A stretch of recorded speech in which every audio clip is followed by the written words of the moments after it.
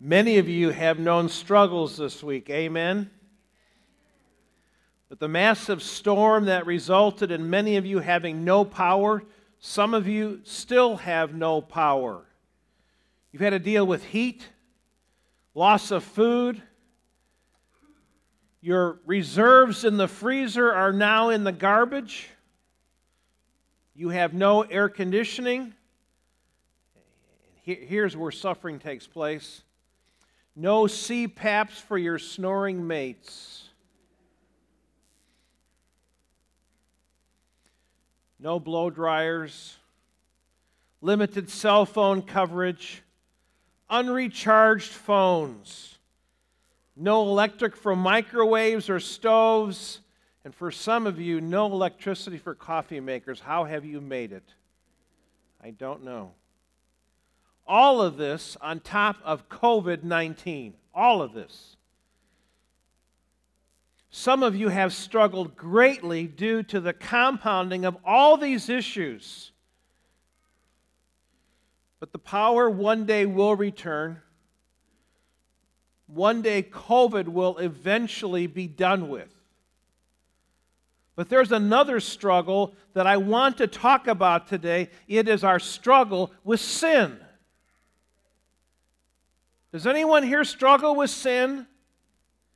Okay, I see hands all over the place. We don't often talk about it. We try to cover that. We don't like to admit that we're fallible and we struggle on a daily basis with doing wrong things. For many, your propensity to sin frustrates you. You become disheartened as you struggle and you fall again to temptation. Some of you have painted a self-portrait of bleak futility when you look over certain areas of your life. And I've talked with many of you because some of you have given up. Some of you have said in your heart of hearts, I cannot change. I will be struggling with sin the rest of my life, so why make the effort now? And you just let sin have its way. You feel utterly hopeless. Can I tell you this morning that God understands that struggle, and He has done something to bring much needed hope to each of our lives this morning. So turn with me to Romans chapter 7, starting at verse 15. As I have studied this passage for this message this morning, I have framed it into a series of questions that we often ask ourselves as we deal with this area called sin. Now, what's the background? This is part of Romans 6, 7, and 8. And these three chapters explore our union with Christ. In chapter 7, verses 7 through 25, which we will look at part of it today, it is Paul's testimony of his struggle as a believer with indwelling sin. Now, why is Romans 7 so important? Because it'd be just easier to go right to chapter 8, verse 1. But I think Romans 7 needs to be given you as a backdrop to what we're going to study. Why? I have 5 reasons for Romans 7. 1, our struggle with sin is not just specific sins, but our basic human nature is flawed. We are by nature children of wrath. Number 2, chapter 7 shows us that our human nature is essentially bad. You don't hear that in the world. You say people are essentially good. That's false. People are essentially bad. Matter of fact, if you look inside, all of us, apart from Christ, are essentially wicked. Number 3. Romans 7, so important because our growing sanctification is not due to obeying laws and rules. Our sanctification comes apart from rules. Matter of fact, it's an act of grace. Number 4. Romans 7 is so important because doing right requires more than determining to do it. How many of you had good intentions? I'm going to do this today. And you get to the end of the day and you say, where did the day go? Why didn't I accomplish that? Why didn't I make that phone call or write that letter or make that email? Why didn't I bless that person? Why didn't I spend more time in the Word today or in prayer? We all struggle. The last reason why chapter 7 is so important is because it provides a stark backdrop to chapter 8. When you see chapter 7 and how bleak things are, and all of a sudden in chapter 8, it just turns around. So starting in chapter 7, verses 15 through 17, for I do not understand my own actions. For I do not do what I want, but I do the very thing I hate. Now, if I do what I do not want, I agree with the law that it's good. So now it is no longer I who do it, but sin that dwells within me. The first question for your outline: what's wrong with me? What's wrong with me? And as we go through chapter 7, I want you to see how many times personal pronouns are used. Now, I know some of you haven't been in school recently. Personal pronouns: I, me, my, myself. Between verse 15 and verse 25, personal pronouns occur 39 times in just a few 11 verses. This is a very personal section for Paul. Paul practiced what he hated. He failed to overcome evil. And when I think of the Apostle Paul, it's like he is the Christian of Christians. Amen? If anyone knew theology, if anyone understood what it was to follow Jesus, it should be Paul. And Paul says, I don't understand my own actions. The things I want to do, I can't. And the things that I don't want to do, I abhor, I want to abstain from, I end up falling into it.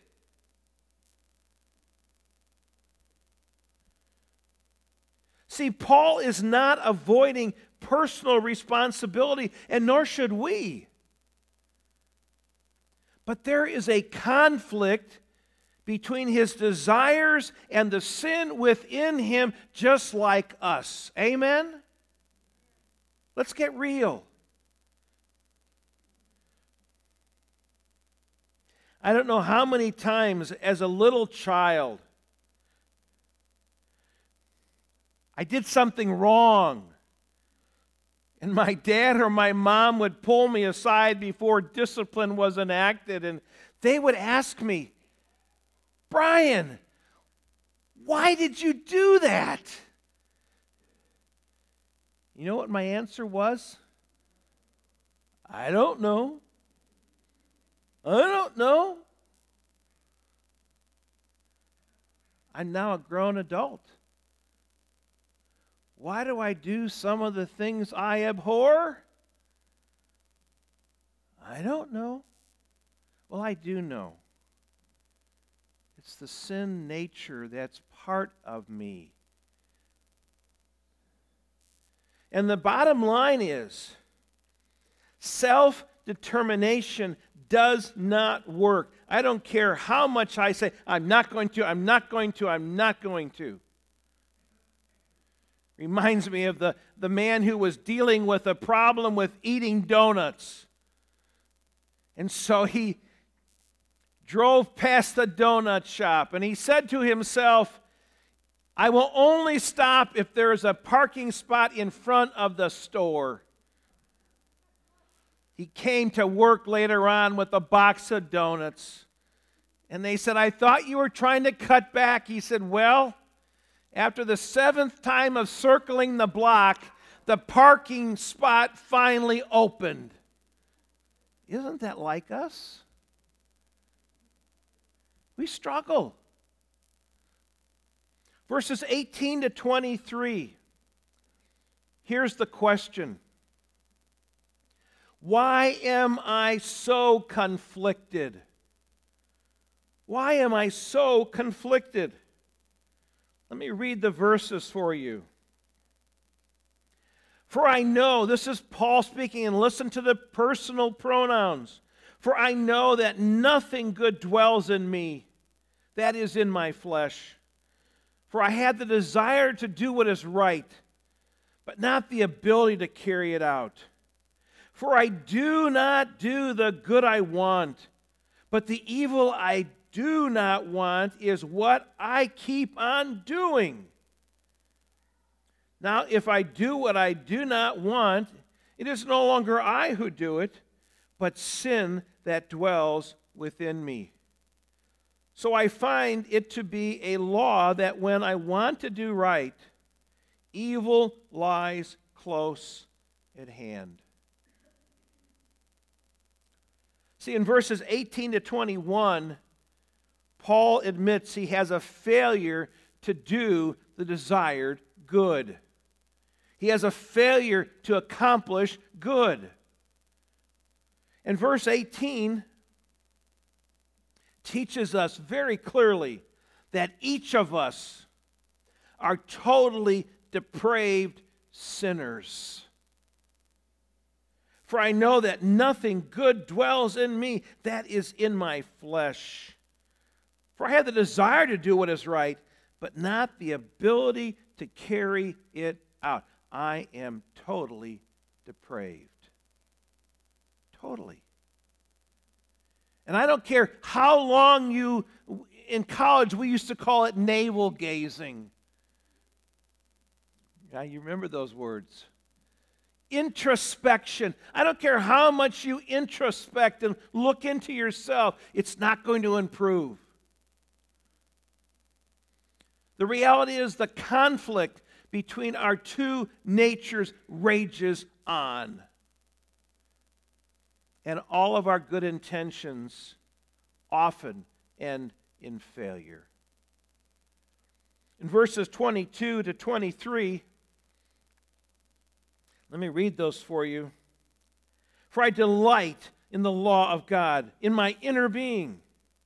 But I see in my members another law waging war against the law of my mind and making me captive to the law of sin that dwells in my members. Because of regeneration, because of the Spirit's supernatural work in my life, a believer now has two natures or two capacities for loving spiritual truth, but still having a sin nature. The indwelling principle of sin is constantly mounting a military campaign against my new nature in Christ. It is trying to gain victory and control over my actions as a believer, and it happens every day. Chuck Swindoll said this: all of us are chronically addicted to sin. just hit home? All of us are chronically addicted to sin. Long after we are saved, our bodies crave that which gave us short-term pleasure and caused us long-term anguish. And the pull to indulge, the craving for sin, will always be part of our lives, at least until we're freed from the body of this death. We have a natural rebelliousness against God's moral law.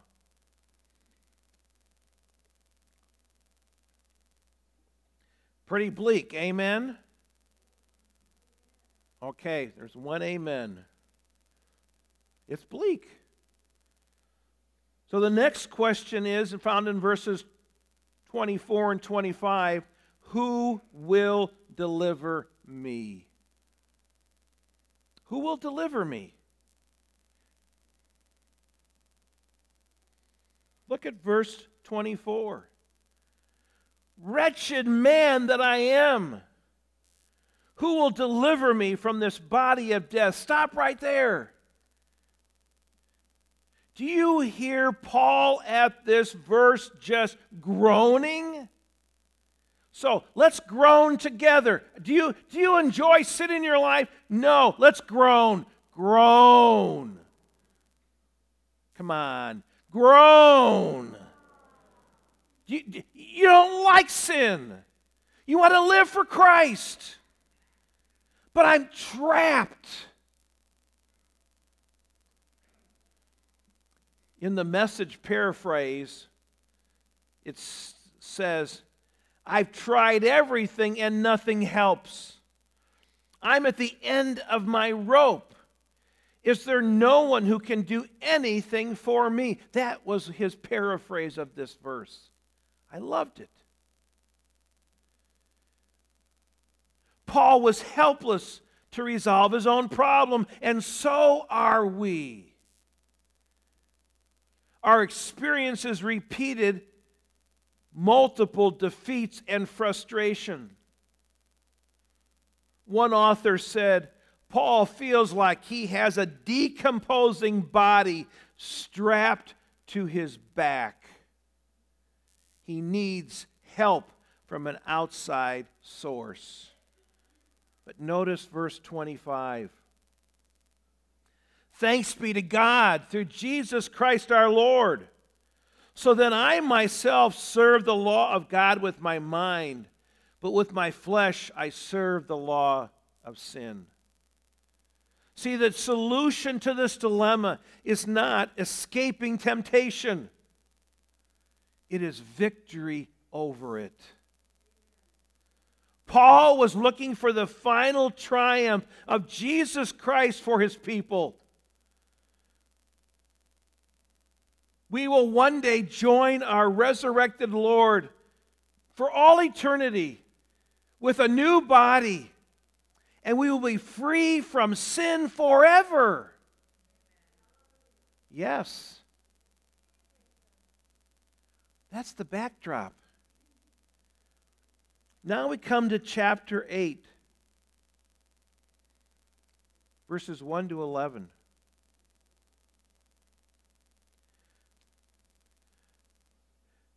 To fill in the blank in your outline, are we to spend our entire lives defeated by sin? Isn't that the question we're asking ourselves? And that question can be broken down into two sub-questions. Number one, must I spend this whole life frustrated by ongoing defeats to indwelling sin? And the answer is yes. Frustrated. Years ago, we brought in a speaker, John Nieder, who brought his father-in-law with him. His father-in-law was much older than John. And one day, John had asked his father-in-law, at what point do you stop battling with lust in your life, my father-in-law? And he said, I don't know. It's still active in my life. The battle. The battle, not the failure, the battle. And will we spend a whole life frustrated by battling with sin? Yes. But the second sub-question is there power provided to achieve victory? And the answer is yes. Yes. See, until death or translation, we will all face conflicts between our new spiritual nature and our old sin nature. It will be at war.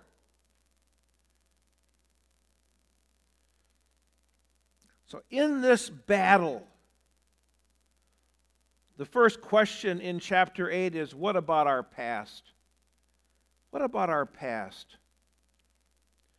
Look at chapter 8, verses 1 to 4.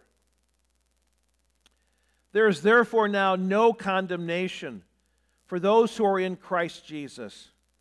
For the law of the Spirit of life has set you free in Christ Jesus from the law of sin and death. For God has done what the law, weakened by the flesh, could not do. By sending His own Son in the likeness of sinful flesh, and for sin, He condemns sin in the flesh, in order that the righteous requirements of the law might be fulfilled in us, who walk not according to the flesh, but according to the Spirit. Now, as we get into chapter 8, I want you to notice personal pronouns minimize. They were all over chapter 7. And what we're going to see in chapter 8 is the Holy Spirit becomes the dominant person that the passages talk about. The first thing we learn in chapter 8, verse 1, there are no conditions but a new position. There are no conditions attached to our freedom in Christ, no conditions attached to freedom from condemnation, because grace writes an unconditional guarantee for our salvation. And he says in chapter 8, verse 1, there is therefore now no condemnation to those who are in Christ Jesus. I will tell you something personal. That was the very first verse I ever memorized as a new believer. And I needed it. I needed to know where I stood with the Savior. And this one verse made it very clear. This one verse says there's freedom from condemnation. I put in your notes in the overflow a quote. It says, no condemnation is different from freedom from judgment. No condemnation means that God will never condemn us to an eternity separated from Himself for our sins. The reason that the believer is in Christ Jesus. The Savior has suffered the consequences of our sins as our substitute. He will experience no condemnation, and we, as those who represent, will not either. Note the absolute force of this great promise. We are eternally secure in Christ.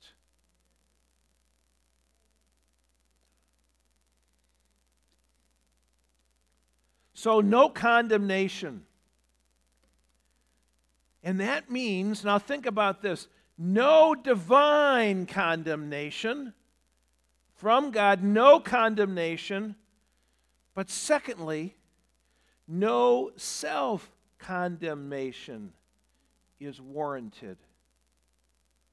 If God does not condemn me, why do I put myself in the place of God and say, oh, Brian, you blew it again?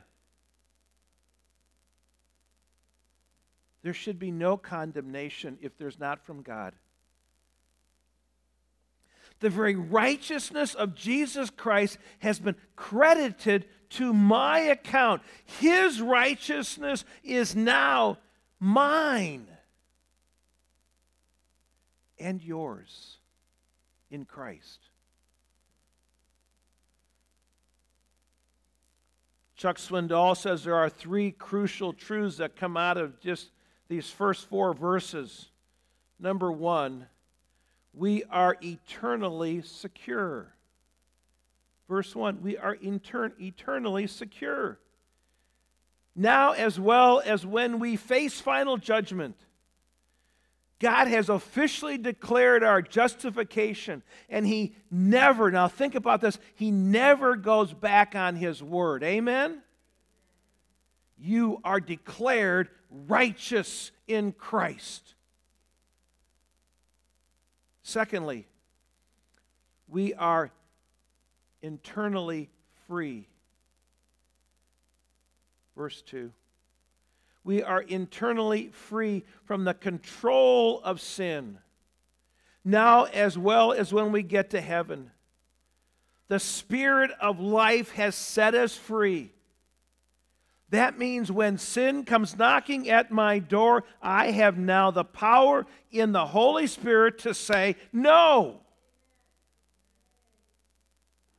Is that power resonant within me without the Holy Spirit? The answer is no.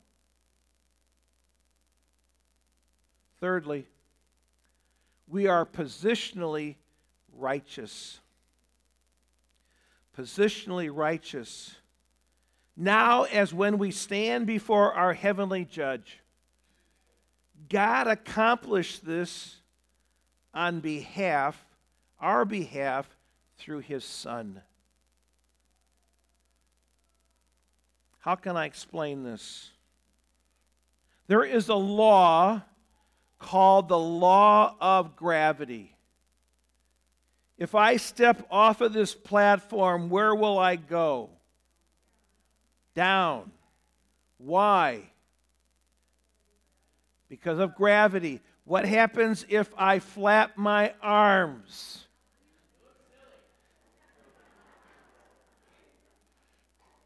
Will I make it a little further if I flap my arms? What happens if someone says, I don't believe in the laws of nature, and I go to a 10-story building, and I get to the roof, and I walk off the roof? What will happen? I will die. Well, then explain a 747 in the air, folks. It's the law of aerodynamics. See, gravity is true for everything and everyone, except there's another law that can supersede it. The law of aerodynamics. The law of sin and death is the law of gravity for all of us. But the law of the Spirit transcends sin and death.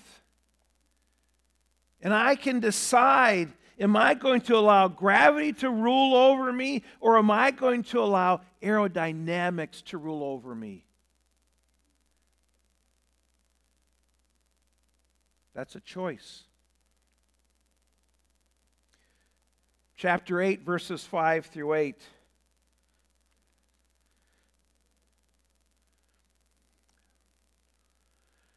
For those who live according to the flesh set their minds on the things of the flesh, but those who live according to the Spirit set their minds on the things of the Spirit.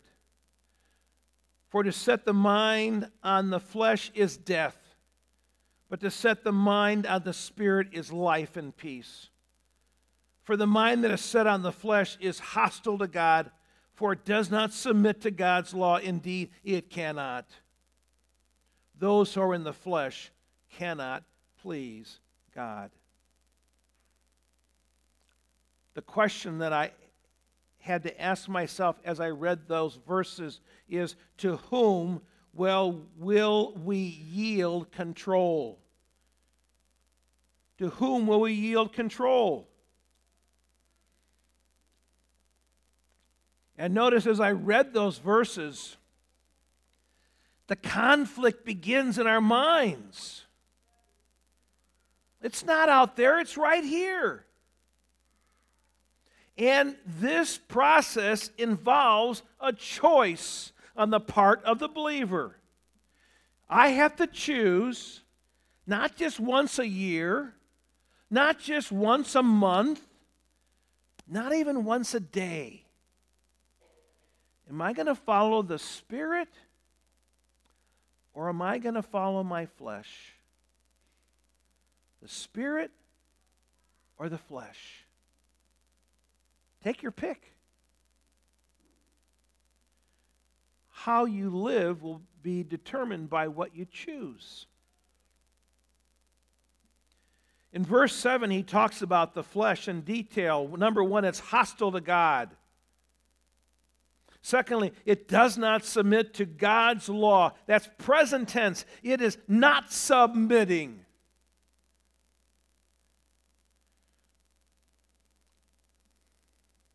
It wants its own way. How many times have you and I prayed to say, God, I'm in this situation. Now let me tell you what I think you should do to fix it. And we make a suggestion, rather forcefully. God has to laugh. And sometimes I think he breaks us purposely to say, you need to follow my will, not yours. I'm not here to bless your will, Brian. I'm here to carry out my will in your life.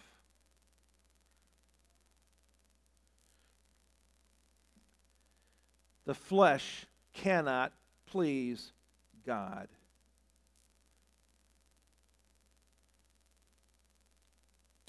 Who will we yield control to? The flesh or the Spirit? Will you yield to the Spirit and His work within you as He desires to build holiness into your life?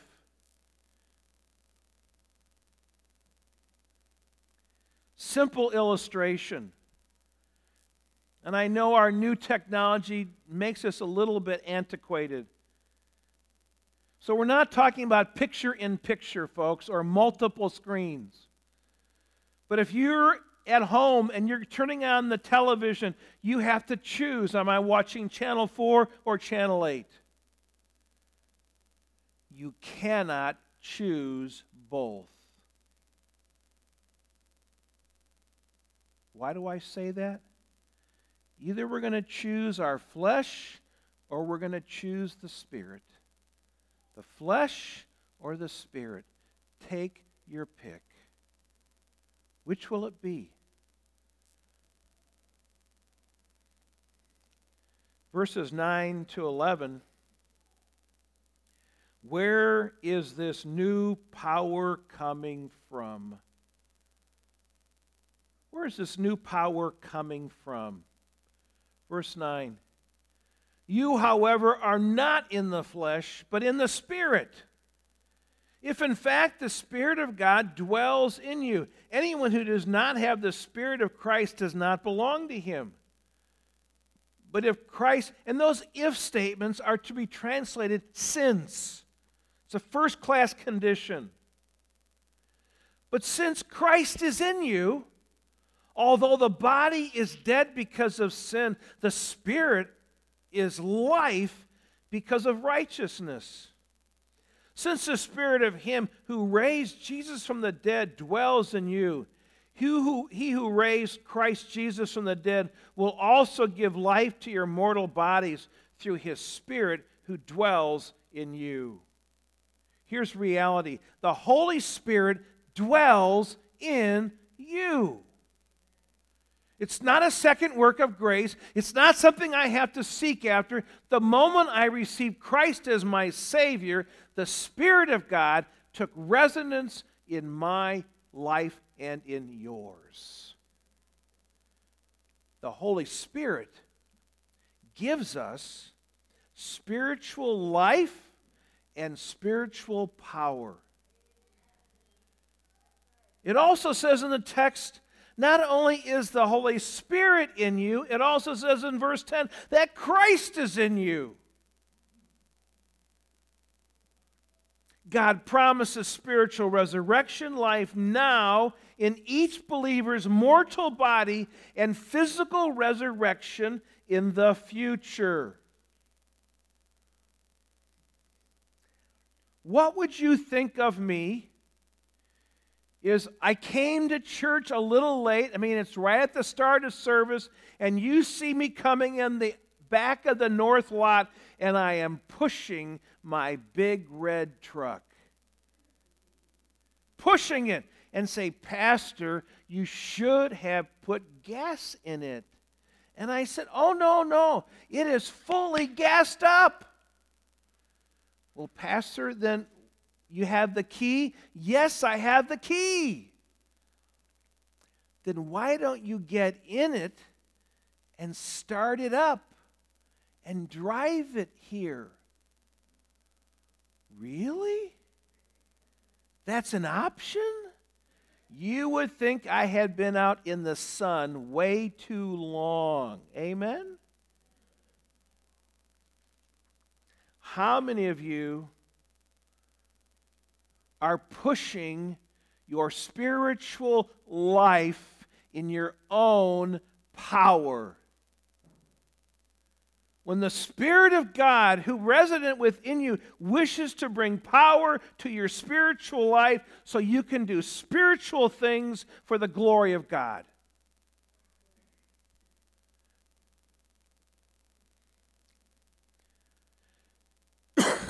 Excuse me. So what does this mean for us?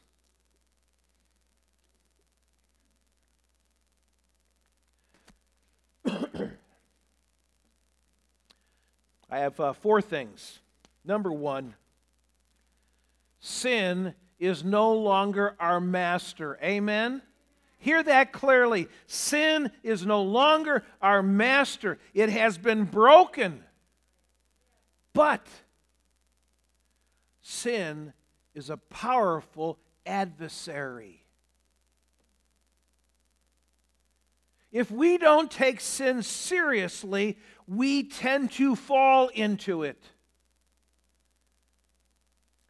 But on the flip side, if we don't take victory seriously, we fail to utilize the power of the Holy Spirit that has been given to each of us to have victory over sin. So the question for you this morning, have you fallen into either extreme? Not taking sin seriously or just giving up and not taking victory seriously? Evaluate your own life. Second truth. From chapter 7 of Romans, any self-improvement carried out in the energy of the flesh is worthless. Worthless. Are you so worn out trying to be like Jesus in your own strength? Give it up. The Spirit has been given to us to produce the life of Christ in us now. Number 3, put your seatbelts on. God never demanded perfection. God never demanded perfection. We are saved by grace. Amen? And we are not sanctified by our own efforts. We are sanctified by grace, His grace. Only God can purify our souls. Amen? I don't care how much you work at it. It is a divine work that only can be done by God. And maybe you need to fall back on His grace to see things happen again. What should be our response to these verses that we looked at this morning? get to know Jesus better every day.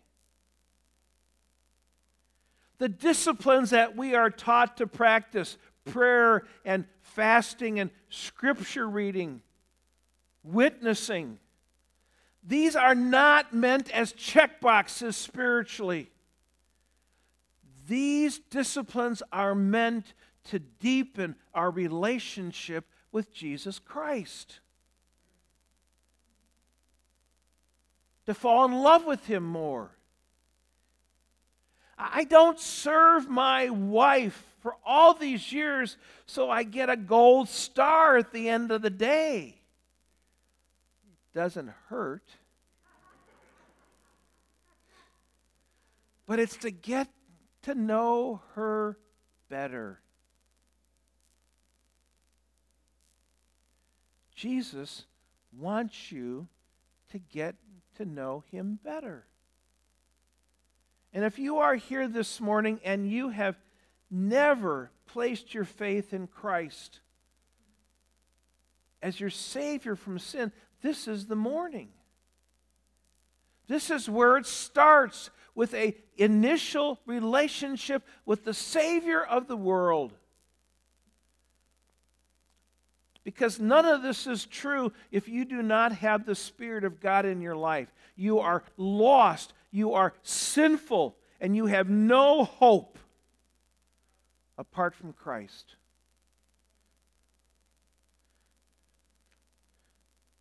The struggle of the normal Christian life sometimes can be very defeating. Amen? But it's worth the struggle. It's worth the battle. It's worth saying, okay, God, I don't know what you're doing, and I'm struggling, so please release your Spirit in my life to do what you need to do. Let's pray.